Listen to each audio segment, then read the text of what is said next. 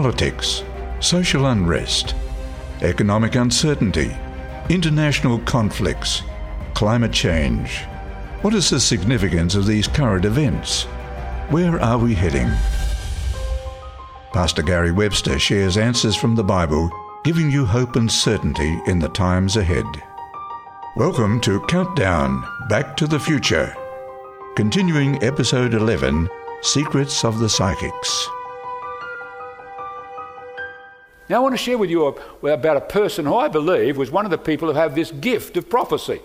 A person by the name of Ellen G. White. Let me talk about her for just a moment, give you a little bit of history on her. This woman was a Methodist at first. She grew up as a Methodist, and when she was about 9 years of age, she's coming home from school one day when one of the girls from her school got real angry at her and her sisters and so on, and threw a rock. And as she threw the rock, Ellen turned around to see where she was coming, and the stone smashed right into her nose and did a lot of damage. She was not able to do any more formal schooling after that. From there on, from 9 years of age, any education she got was at home, self-taught, self-reading, and she did a lot of reading as well. So that was her background. When she got to the age of 17 years of age, she was given her first vision, a dream, a vision that she was given. Now, she had 2,000 visions during the rest of her life. Now, many of these things that took place when she was in vision, especially in the early times, supernatural things happen. Things you could not, you have to say, this is not normal. It's supernormal or supernatural. For example, there were times when she would be in vision for up to 2 hours at least, and she didn't breathe during the 2 hours. In fact, a doctor heard about this and he thought, this is crazy, this is nuts. Nobody can not breathe for 2 hours and still be living at the end of it. So he came with his candle and his mirror and so on, and when she was in vision, he heard it, raced down, held the mirror in front of her, the candle, no breath was coming out. He ran out of there, he said, this is crazy, I'm out of here. She also was known to hold up one of these big family Bibles in her hand while she's in vision, looking over there, and she's quoting scriptures, and she's turning without looking to the very pages in the Bible and pointing to the finger on those very passages that she's hearing about and just pointing to them. Now, that doesn't mean it's coming from God. That just says something's going on here that we better find out, is it coming from God or the devil, right? Just because something's supernatural doesn't mean it's coming from God. So we would need to apply the test to her, which we'll do in a moment. Very supernatural things happen to her during her visions. Now, this lady wrote over 50 books. In fact, she's the most prolific writer among women for the whole of the world's history. Let me share with you a statement. This is a man who wrote about her. He's not one of her faith, but he just wrote about this woman. This remarkable woman, though almost entirely self-educated because of that accident, has written and published more books in more languages which circulate to the greater extent than any other woman in history. So she was a prolific writer indeed. That's George Wharton James in his book California Romantic and Beautiful. Let's do the biblical tests now, because we need to do those, because they're the test for a true prophet. So let's apply them and see how she goes. What about prophetic accuracy?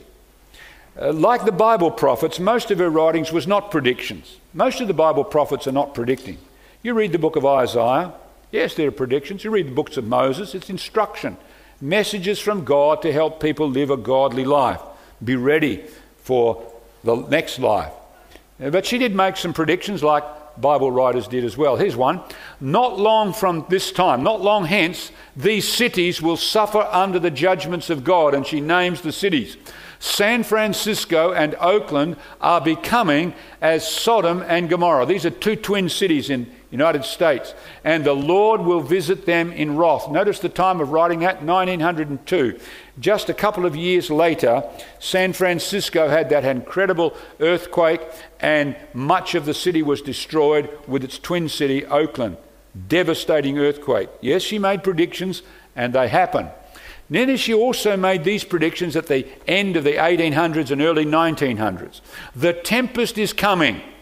We shall see trouble on all sides. Now, let me just back up. When we come to the end of the 1800s, this is what people were saying. We are now entering the age of peace. We have the Industrial Revolution. Humans are coming of age. Now we're entering a time of peace. We are too smart to really get into big wars anymore. That was the euphoria of the late 1800s and early 1900s. So she's writing at this time, the tempest is coming, we shall see trouble on all sides, thousands of ships will be hurled into the depths of the sea, navies will go down and human lives will be sacrificed by millions. Notice when she writes that, 1890. Here's another one. This one is 1906. Soon great trouble will rise among the nations, trouble that will not cease till Jesus comes. Well, what do we have not long after? World War I, World War II, 180 million people killed by war alone last century.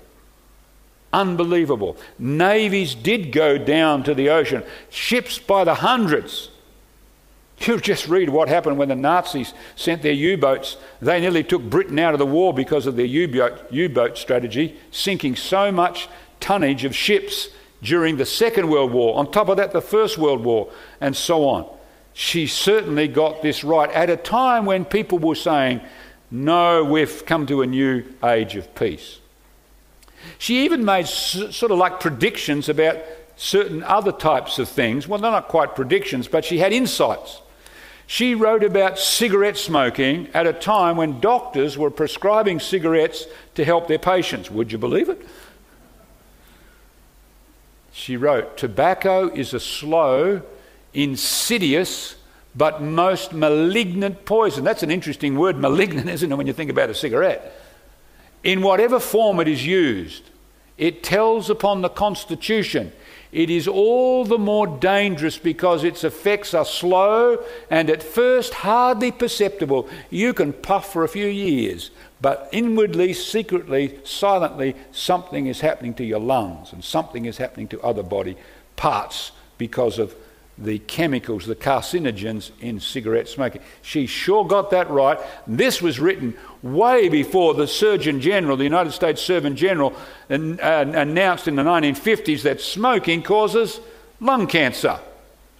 Number two, was she biblically faithful? Did she stick to the scriptures? Let's notice. In our time, she said, there is a wide departure from there, the doctrines, the Bible's doctrines, and its precepts, its teachings. And there is need of a return to the great Protestant principle, the Bible and the Bible only as the rule of faith and duty. That was the cry of the Reformation. It says, we need to get back to our Bibles. We need to go back to these scriptures. Now I'm going to read a statement. She compared her writings to the Bible. Notice how she compared her writings to the Bible. Little heed is given to the Bible. People don't listen to the Bible as they should. And the Lord has given a lesser light. That's her writing, she said. What for? To lead men and women to the greater light. She said, the reason God has given me messages is to tell people, get back to the Bible. That's the greater light. Mine are just a little candle turning people to the greater light, the Bible. So she never saw her writings as another Bible, but just to lead people back to the Bible. Now I want to share with you an amazing statement because this is relevant to the world today. During the 1700s, beginning in the 1700s and growing ever more stronger during the 1800s, we have what we call the age of reason, where people said, we don't really need revelation. We can just use our brains and we can arrive at truth. And pretty soon, when they did that and sort of pushed the Bible aside, pretty soon they encountered things like, hang on, doesn't science teach that we evolved from monkeys over millions of years? But doesn't the Bible say we were created in 6 days? So let's tear that little bit out of the Bible because that's not right with science. So then What about a virgin birth? Have you ever heard of a virgin giving birth to a baby? Come on, give me a break. Let's tear that little bit out of the Bible. They don't fit with our ideas. And what about the idea that a resurrection? Have you ever heard of people rising from the dead? Really? Give me a break. Let's tear that bit about Jesus rising from the dead. And then, of course, how can you have miracles? I mean, that's got to be out of the Bible too. And then prophecy. Surely you can't have predictions telling you what's going to... And you see, pretty soon, the whole of the Bible is falling apart. And by the time we finish, if we're not careful, we'll just have the front cover and the back cover and nothing in the middle. That's what we call higher criticism in scholarly circles. Higher criticism. Men taking upon themselves to decide what's right and what's wrong in the Bible. She's writing about this. I want you to notice what she says. Cling to your Bible as it reads. Stop your criticisms in regard to its validity and obey the word, and not one of you will be lost. That's mighty good advice. That's mighty good advice. He's saying the Bible is God's word. Cling to it. Stop trying to criticize it. It's not the right thing to do. So she had a high regard for the Bible. By the way, her last time she spoke to a group of people, a large group of people, she just finished sharing from the Bible. She was walking back to sit down when she came back, and she picked up the Bible and she said, I commend to you this book. Read this book, study this book. Good words. She certainly had a high regard. What about exalting Jesus? I want you to notice some statements she's mentioned. Lift up Jesus, you that teach the people. Lift him up in sermon. Lift him up in song. Lift him up in prayer. Let all your powers be directed to pointing souls who are confused, bewildered, lost to who?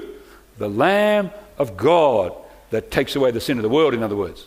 Lift him up, the risen Saviour, and say to all who hear, come to him who has loved us and has given himself for us. I love one statement she said, brought great hope to my life when I was really confused. She made the statement, she said, the moment a sinner comes to Christ, that moment they are pardoned, and they are no more to doubt God's forgiving grace if they're clinging to Jesus. Beautiful words. She knew Jesus. By the way, we mentioned, here are some of the books that she wrote. She wrote one of the best books you'll ever find on the life of Christ, called The Desire of Ages. That's a dynamite book that'll draw you close to Jesus. Christ Object Lessons, the parables of Jesus. Beautiful lessons from there. Steps to Christ. We gave that book out to people a few weeks ago. That's a tremendous book on how to connect with Jesus and stay connected with Jesus. Was she commandment keeping? Yes, she was. She was a Sunday keeper at first, and then she heard about the Sabbath. She didn't get it at first. She didn't see it at first. And by the way, that's a good lesson for all of us. Just because someone doesn't get what you've got, doesn't see it like as clearly as you see something, don't wipe them off. Sometimes God takes a bit of time with us people before we get things, right? I can remember some things it took me a couple of years before I realised Jesus could forgive me. I was thick as a brick. But she finally saw it. Ah, wow. So as soon as she saw it, she began to keep it. That's the right thing to do, isn't it? And that's what God means. God doesn't judge us for what we don't know, but what we do know. In other words, what we see, and what do we do with what we see clearly from the Bible. So when she saw the Sabbath is the seventh, she changed. She became a Sabbath keeper as well. What about the spiritual fruitage of her life? What about her lifestyle? What was it like? Let's have a quick look at this. It's very interesting.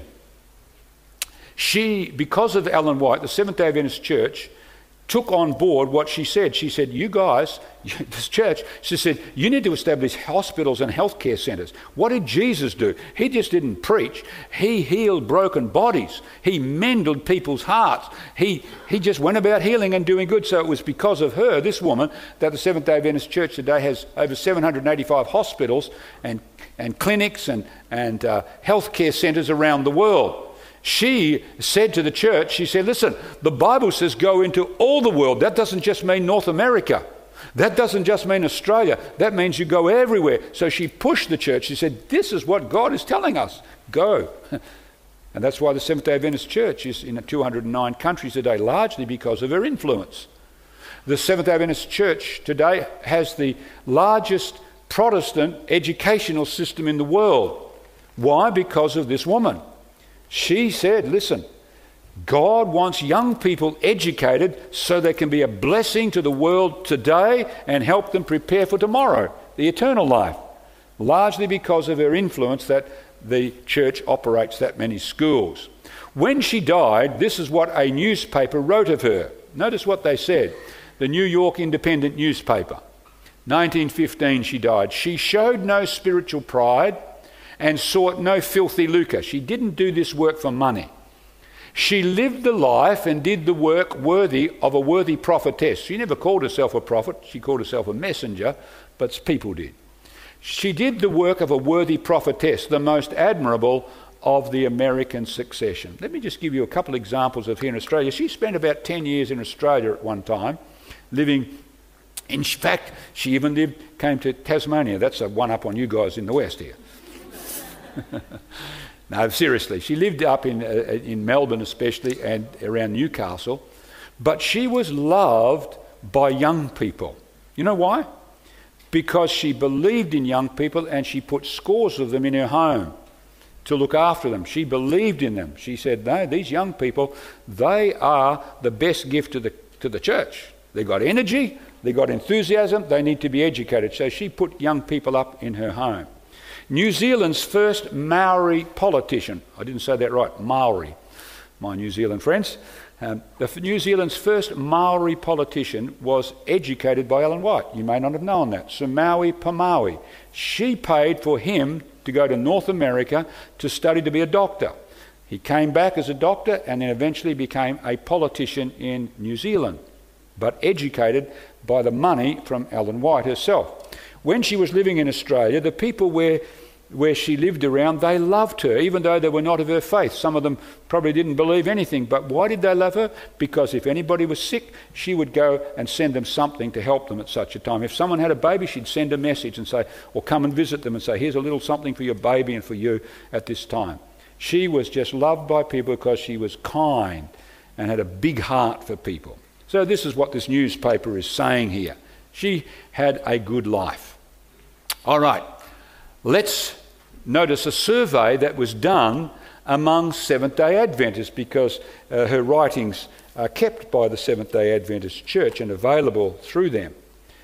Now, sadly, not all Seventh-day Adventists who could read her writings read her writings. That's a terrible admission to make, but some people don't even bother about reading her writings. So they've done surveys in the Seventh-day Adventist Church between those who read her writings and those who don't read her writings to see is there a difference in their journey with God. So this is what the survey shows us.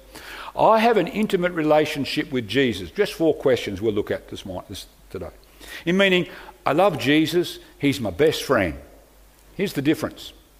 82% for the regular readers, so those who read her writings could say, yes, I do have an intimate relationship with Jesus, but only 56% for the non-readers could say that.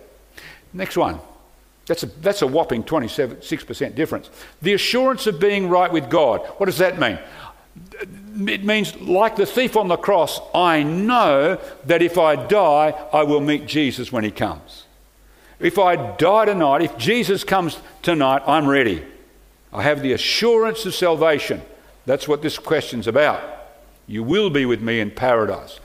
82% for the regular readers, 59% for the non-readers had the assurance of salvation. A whopping 23% difference. What about this one? Involvement in Christian outreach and service activities. In other words, helping other people and not just sitting on a chair in a church. Look at the difference. Readers were 24% more involved than non-readers. Why? Because everywhere she's saying, listen, we're not here as Christians to sit on a pew. We do it for a little while, but we need to get out there in the community because there's people in need. There's people who've got broken hearts. There's people who've got broken bodies. There are people who need education. Get out there and serve. God needs hands like Jesus came among people. Last one, daily personal Bible study. Now you may think, well, people, if they're reading her writings, they don't have time to read the Bible. Wrong. Have a look at this. 82% for the regular readers said, yes, I do personal Bible study. 47% for the non-readers. In other words, those who didn't read her writings were less inclined to read the Bible. Why? Because she's always saying, go back to the Bible. You need to read the Bible. Spend more time in the Bible because the Bible is God's book. So a massive difference there. 35% more involved in Bible reading. So very helpful, her writings to people's journey. Now listen here. God does not want us to despise the gift of prophecy. This is one passage that shows that. 2 Chronicles 20:20. Believe in the Lord your God. You shall be established. You'll be strong. Believe his prophets and you shall what? Prosper. God's prophets are given not to make our life a burden, but to help our life be a blessing. However, God doesn't mean us to swallow it hook, line and sinker. He says test it. Paul says, despise not prophesying. Don't just be sucked in by everything, but what does he say next? Test all things. Check it up. Hold fast what is good. Good words from the Apostle Paul. Now here's a question. If you wanted to know whether the Bible was true, would you go to the internet to find out if the Bible's true? Well, I certainly hope not. Because when you go to the internet, you will find a lot of rubbish about how the Bible's the worst book in the world. If you just listen to what people say about the Bible, you'll be in big trouble. What would be the best way to know if the Bible's true? Read the thing. Read it. When you read it, you see the truth very clearly. Same with Ellen White. What you want to do if you want to know, is she a true prophet or a false prophet, because you've got to do that for yourself, is just read some and compare it with what? Check it up with the Bible. That's the test. You see. So read it. Wouldn't want to go to the internet because you'll find, again, just like the Bible, people are criticising all sorts of things. The best test is, first of all, just read some, but compare it with Scripture. Listen, that's even what Paul did. Paul came to a place called Berea, and when he finished, he said, whoa, those people in Berea, were they great people? He said, because when I came to them, as an apostle and a prophet, remember Paul was, they checked up on me whether I was teaching the truth. They went to the Old Testament and said, is Paul teaching the truth? So that's the way we test anything. We go to the Bible. We read, we compare it with Scripture, and that's the way you will be helped. Let me share with you in closing the story of Stephen Smith. Stephen Smith was a man living in the time of Ellen White, and he was bitter as gall. You ever met people who are like that? They can't say a good word even about the devil. Well, probably no one would, but they couldn't say a good word even about Jesus, some people, you know?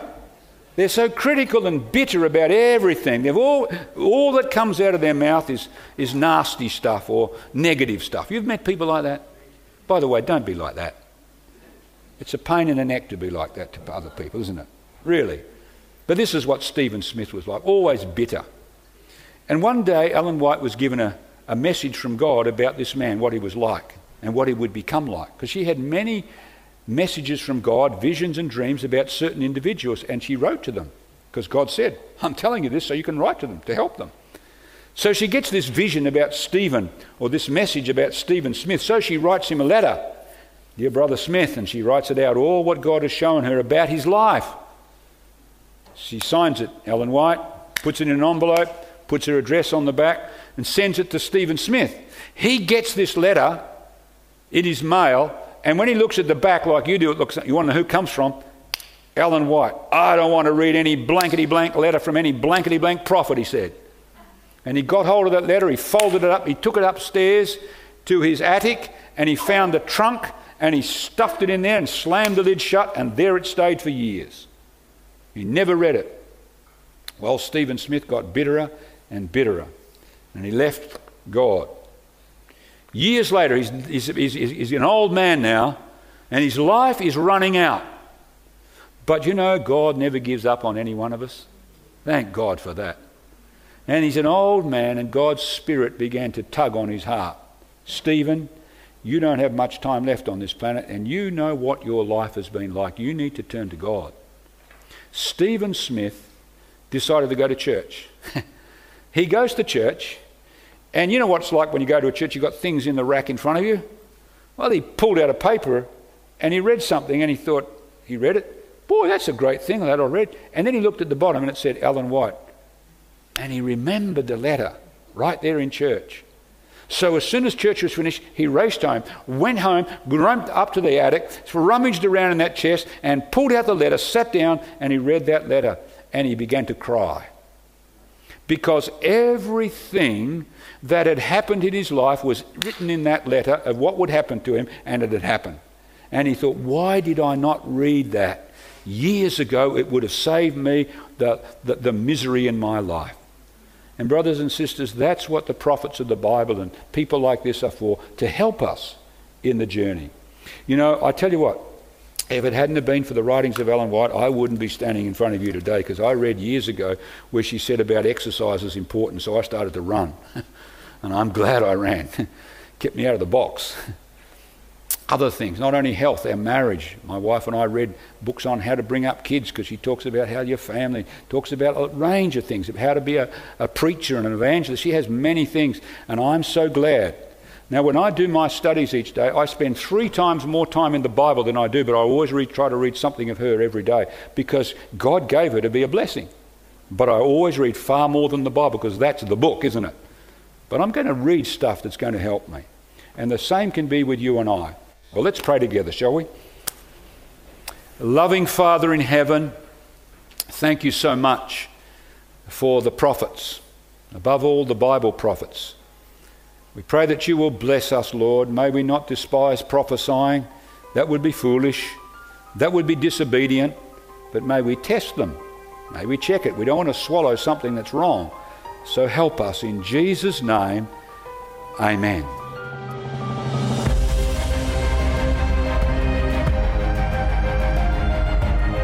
You've been listening to Countdown Back to the Future, made available by the Victoria Park Seventh-day Adventist Church. For more resources like this, visit their YouTube page, Vic Park SDA Church.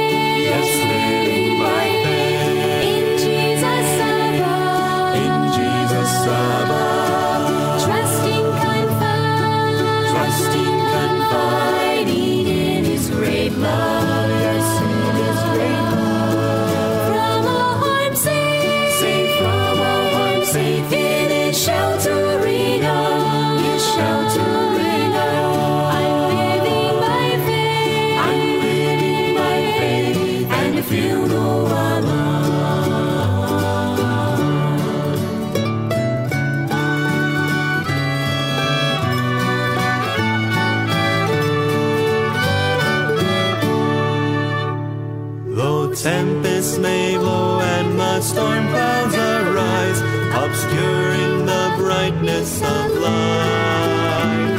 I'm never alarmed at the overcast skies. The Master looks on at the strife.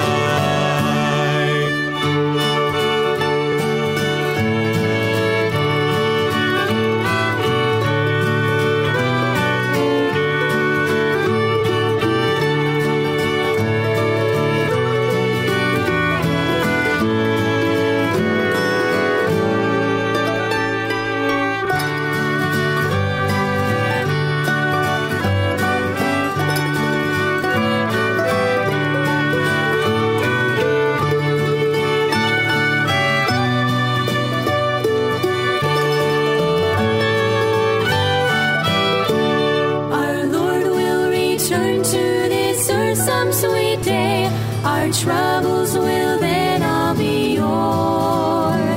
The Master so gently will lead us away beyond that blessed heavenly shore. Living by faith in Jesus above, trusting, confiding in His great love, from all harm safe in His sheltering arms. I'm living by faith. I'm living by faith, and I feel no alarm. I'm living by faith. I'm living by faith, and I feel no alarm.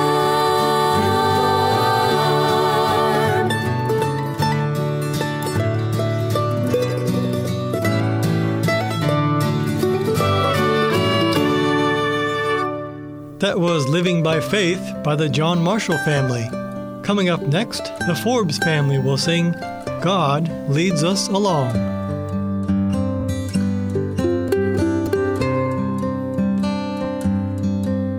In shady green pastures, so rich and so sweet, God leads His dear children along. Where the water's cool flow bathes the weary one's feet, God leads His dear children along. Some through the waters, some through the flood, some through the fire, but all through the blood. Some through great sorrow, but God gives us song in the night season and all the day long.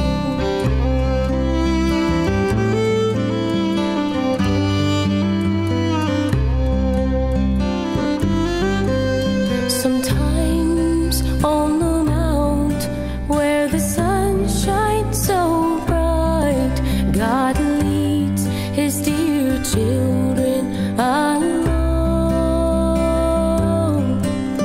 Sometimes in the valley, in the darkest of night, God leads His dear children along. Some through the waters, some through the flood, some through the fire, but all through the blood. Some through great sorrow, but God gives us song in the night season and all the day long.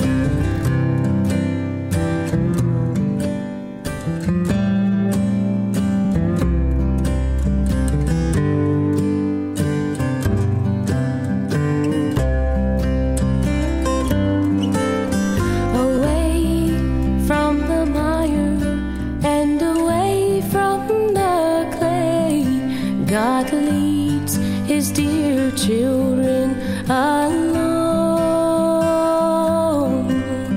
Away up in glory, eternity's day, God leads His dear children along. Some through the waters, some through the flood, some through the fire, but all through the blood. Some through great sorrow, but God gives us song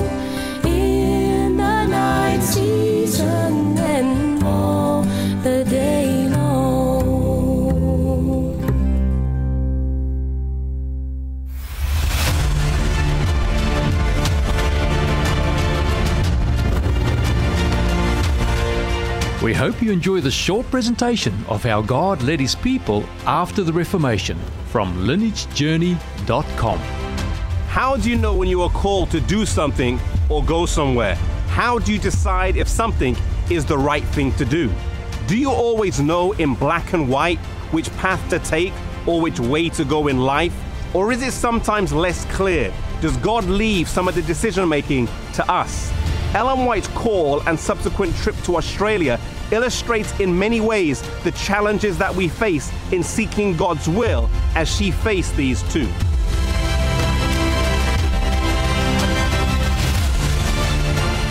In 1891, the General Conference officers sent an urgent request to Ellen White to spend some time in the new field of Australia.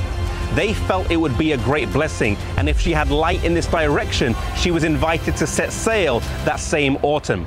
She prayed for weeks for guidance and direction, but nothing was forthcoming.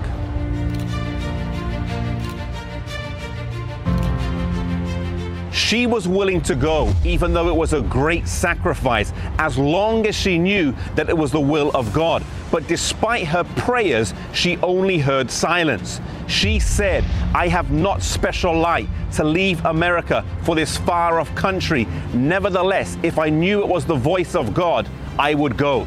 She had no light either way.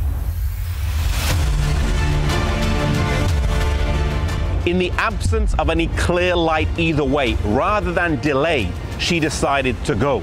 Some have viewed her call to Australia as the result of politically orchestrated circumstances, but Ellen White never got entangled in such debates.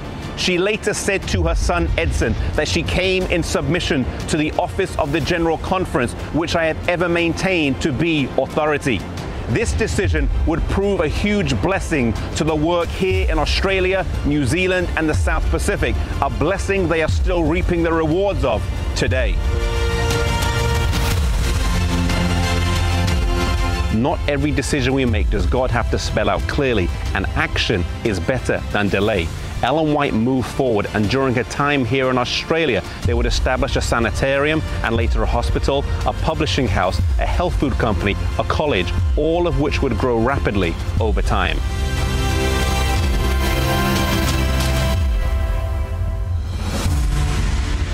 When Ellen White arrived in Australia, she was soon sick with rheumatic fever for about 8 months. She was in pain and was in bed for a long time. Despite her pain, she would continue to write in bed, but it got worse and worse, and it got to a point where they had to move her every 2 hours so as to lessen the pain. Eventually, she asked to be anointed, and afterwards she said that she was relieved but not restored, but content to wait for the Lord to work on her behalf.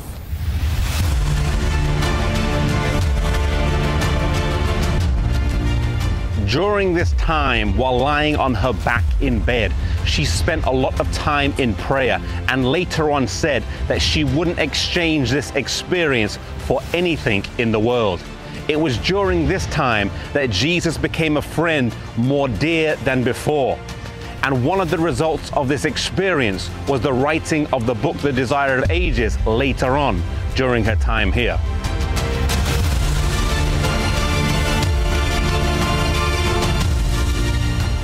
Sometimes God was very explicit with how He led Ellen White, and at other times He was less direct. Sometimes He was quiet and she would have to figure it out. If this was how God led a prophet, then we cannot expect Him to be more prescriptive in our lives today. Not every decision we make does He spell out exactly for us. And oftentimes He expects us to use our minds to reason as we come to a decision.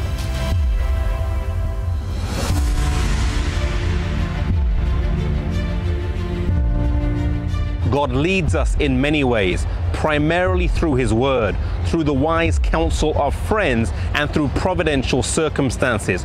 Knowing God's will is a constant struggle and challenge that we face at the many stages in life that we go through. I pray that as you seek God's will in your life, in the decisions that you have to make, whether to go into ministry or not, what occupation to have, where to live, whom to marry, that as you seek His will, you may move forward decisively.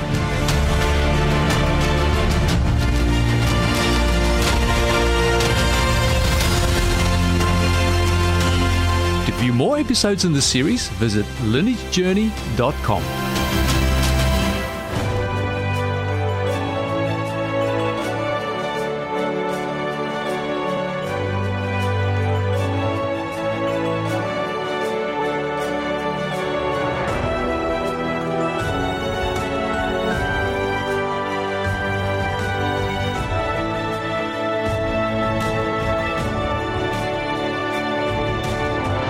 Welcome to God's Favourite Shepherds, a collection of 39 short stories rounding out the lives of mainly lesser-known Bible characters, with many of the stories ending with a short quiz. Listen now to the author of God's Favourite Shepherds, Bill Ackland. Today's story is entitled Not a True Prophet. Prophesying Against His Will. The story is based on the books of Numbers, chapters 22 and 31, Deuteronomy chapter 23, Micah 6, 2 Peter 2 and Revelation 2. My name is Shazu, a prince of Moab. I lived in the time when a people known as the children of Israel had come into the region of our country where our nation had settled hundreds of years before. It was a frightening time for us. This Israel had many amazing experiences on their way from Egypt, where they had been kept as slaves for over 200 years. Worse for us was the fact that they had inflicted a devastating defeat on the powerful Amorites, a nation whose territory was near ours. Our king, Balak, decided that something drastic had to be done to try to ensure that our army was not wiped out by the advancing Israel hordes. He had heard of a prophet of sorts who lived at Pethor, close to the great river Euphrates, but quite some distance from us. A deputation was sent to entice this man, Balaam, to use his powers to place a curse on Israel. King Balak thought this would stop Israel in their tracks and ensure our safety from this vast multitude. So we set off on our way to Pethor, taking with us many gifts that we were sure Balaam could not refuse. Then he would do what we had wanted him to do, curse Israel. About 2 weeks later, we arrived at Balaam's home. We told him why we were there. We could see that he desired the gifts we had brought him. Then after we had rested for the night, the first thing we said in the morning surprised us. No, shocked us. Seemingly ignoring our costly gifts, he told us to go back to our king, as, and I will quote his words, "The Lord has not given me permission to go with you." King Balak's response was to send even higher-ranked princes with other officials to try to entice Balaam to do what he wanted him to do, promising him great honours and riches. To our surprise, Balaam decided to go with us. He told us he would speak only what God allowed him to say. We suspected that Balaam's God would not be happy that Balaam really wanted to go with us. We could see that he wanted our costly gifts, but still realised he could not curse Israel if God did not permit him to. On the way to our country, an inexplicable thing happened. Balaam's donkey, quite out of character, suddenly turned off the road and headed into a nearby field. This made Balaam very cross, so he struck the donkey several times, directing it back onto the road. Then an even more amazing thing happened. It appeared that the donkey saw a vision of an angel ahead, causing it to suddenly lean against a wall where the road became a narrow pathway and crushing Balaam's foot. This made Balaam extremely angry, so he beat the poor donkey very severely. Very soon, the donkey must have seen the angel again, for she fell down to the ground, dislodging her cantankerous master from his seat, resulting in another beating of this poor animal. Then something happened that had never happened before, as far as I am aware. The donkey spoke to Balaam in human language, protesting that he had beaten her 3 times. Balaam replied, seemingly ignoring the amazing fact that his donkey had actually spoken to him, saying that he had beaten her because she had made a fool of him and caused him great embarrassment. The donkey responded by saying that she had always obeyed her master and carried him wherever he wanted to go, and had never done anything like this before. To that, Balaam had to agree. It was then that Balaam saw the angel of the Lord, who reprimanded him severely for the way he had treated his innocent animal. He added that if the donkey had not done what it had done, Balaam would already have been killed. This brought Balaam to his senses, so he acknowledged that he had sinned and asked permission to turn back to his home. The angel, however, had other plans for Balaam, so told him to go on his way with the entourage from Moab, but that Balaam would only be able to speak what the Lord told him to say.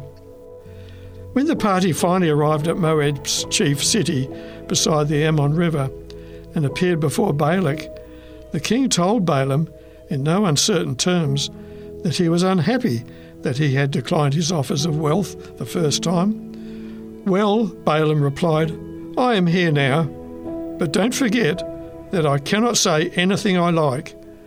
I can only say the words God puts into my mouth.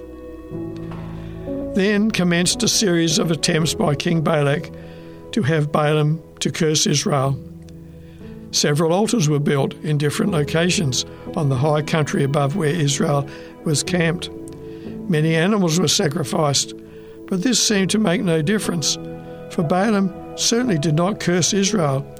He said things like, "How can I curse the people God has not cursed?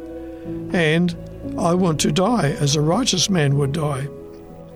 At another altar he said, "God has told me to bless, and who am I to countermand what God says?"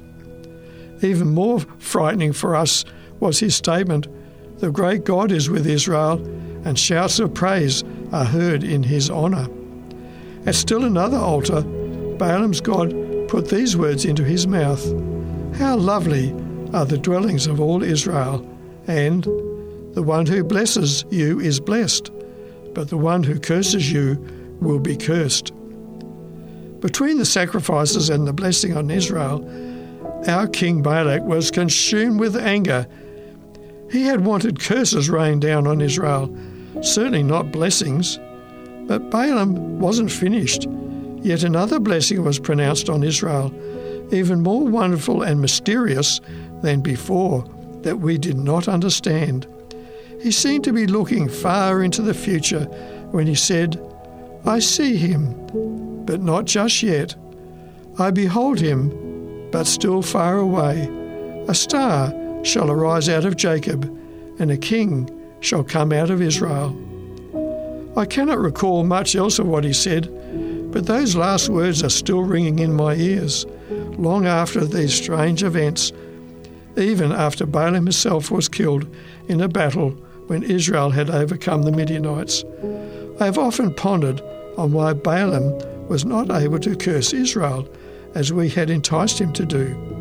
And how wonderful is Israel's God, who had done and is still doing more amazing things for them in the victories they have gained right throughout the land of Canaan. I cannot dismiss the thought that their God must have some grand purpose for his people, not just in the immediate future, but also in the time far distant, when a star shall arise out of Jacob, and a king shall come out of Israel. I, Shazu, shall think deeply on these things. You've been listening to God's Favoured Shepherds, a book with 39 short stories rounding out the lives of mainly lesser-known Bible characters.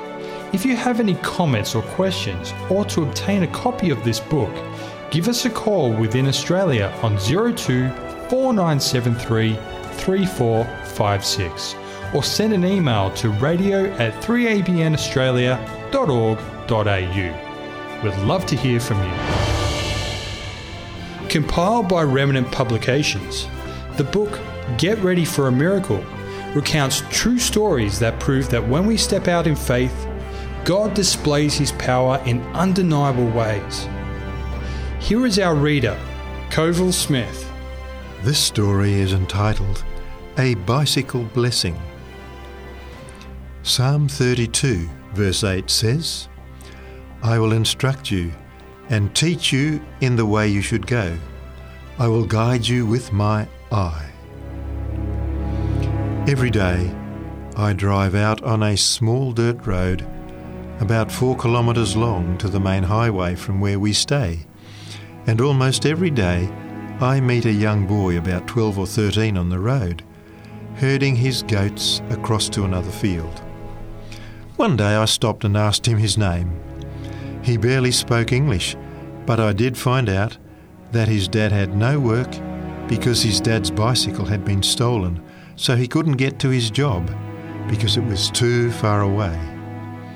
Last week, while in Johannesburg, all of a sudden, I thought of this little boy. I was thinking about him as I turned a corner, and there, right in front of me, was a huge bicycle shop. I knew right then and there that I should stop and buy a bike. So I did. I went in and found an 18-speed bike. I thought it would be about 1,200 Rand, but it was only 500 Rand, which is about $85.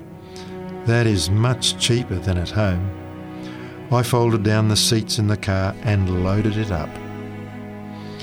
About 2 days after I got home, I saw the boy on the road again, stopped and took out the bike. He could not believe his eyes. They just about popped out of his head. When I told him that I had bought a bike for him, he excitedly responded, "My father will be so happy." I took a picture and went on my way. Then about 3 days later, early in the morning, the boy and his father showed up at our place because they wanted to say thank you. It turned out that the boy had lost his father and mother, and the man he was calling his dad was actually his cousin. This older cousin was married and had just had a baby boy a week ago, but when his uncle died, he took the boy in to raise him the best he could. The man was so thankful for the bike he could hardly speak. He told me that the job his uncle had was far away, but it was his if he could get there, and the bike would help him do that. He said he had to wait another 30 days before he could start his job. Jackie packed up some new baby clothes and other things for him to take home to his wife for the new baby boy. I knew that they would be living on nothing for the next 30 days until he started work. So I was going to find him later in the week and give him a few dollars to help them get through until then. He said it had been 3 months since he had been able to go to work, so they must be desperate by now, especially with a new baby. I know that when we are impressed to do something good for someone less fortunate than ourselves, we may not always know the details of their circumstances, but I am finding out that we need to listen to that still small voice, which is the Holy Spirit, in times like these. While I was driving back to the place where we stayed, the boy was standing on the side of the road waiting for me. He waved me down and said, "My mother wants to thank you for the baby clothes. Can you please come?" "Okay, jump in and show me where your house is," I replied. As we were driving, the little boy kept saying, "My mother is so happy. She sings and dances because she is so happy." We drove through a field, and at the far side was a little hut about 12 by 16 feet. The father and mother, as he called them, came out with big smiles on their faces. I got out of the car and the wife grabbed my hand and began to cry, saying, "Thank you, and thank your wife so much for the clothes for the baby. I had nothing for him." She asked, "Where is your wife? I want to thank her." I told her I would get Jackie and return the next day. Then I remembered that Jackie had found a few more things for the baby and they were in the back of the car. I went to get them out of the car, and when I opened the bag to give her the clothes, there was one bag of dehydrated soup mix.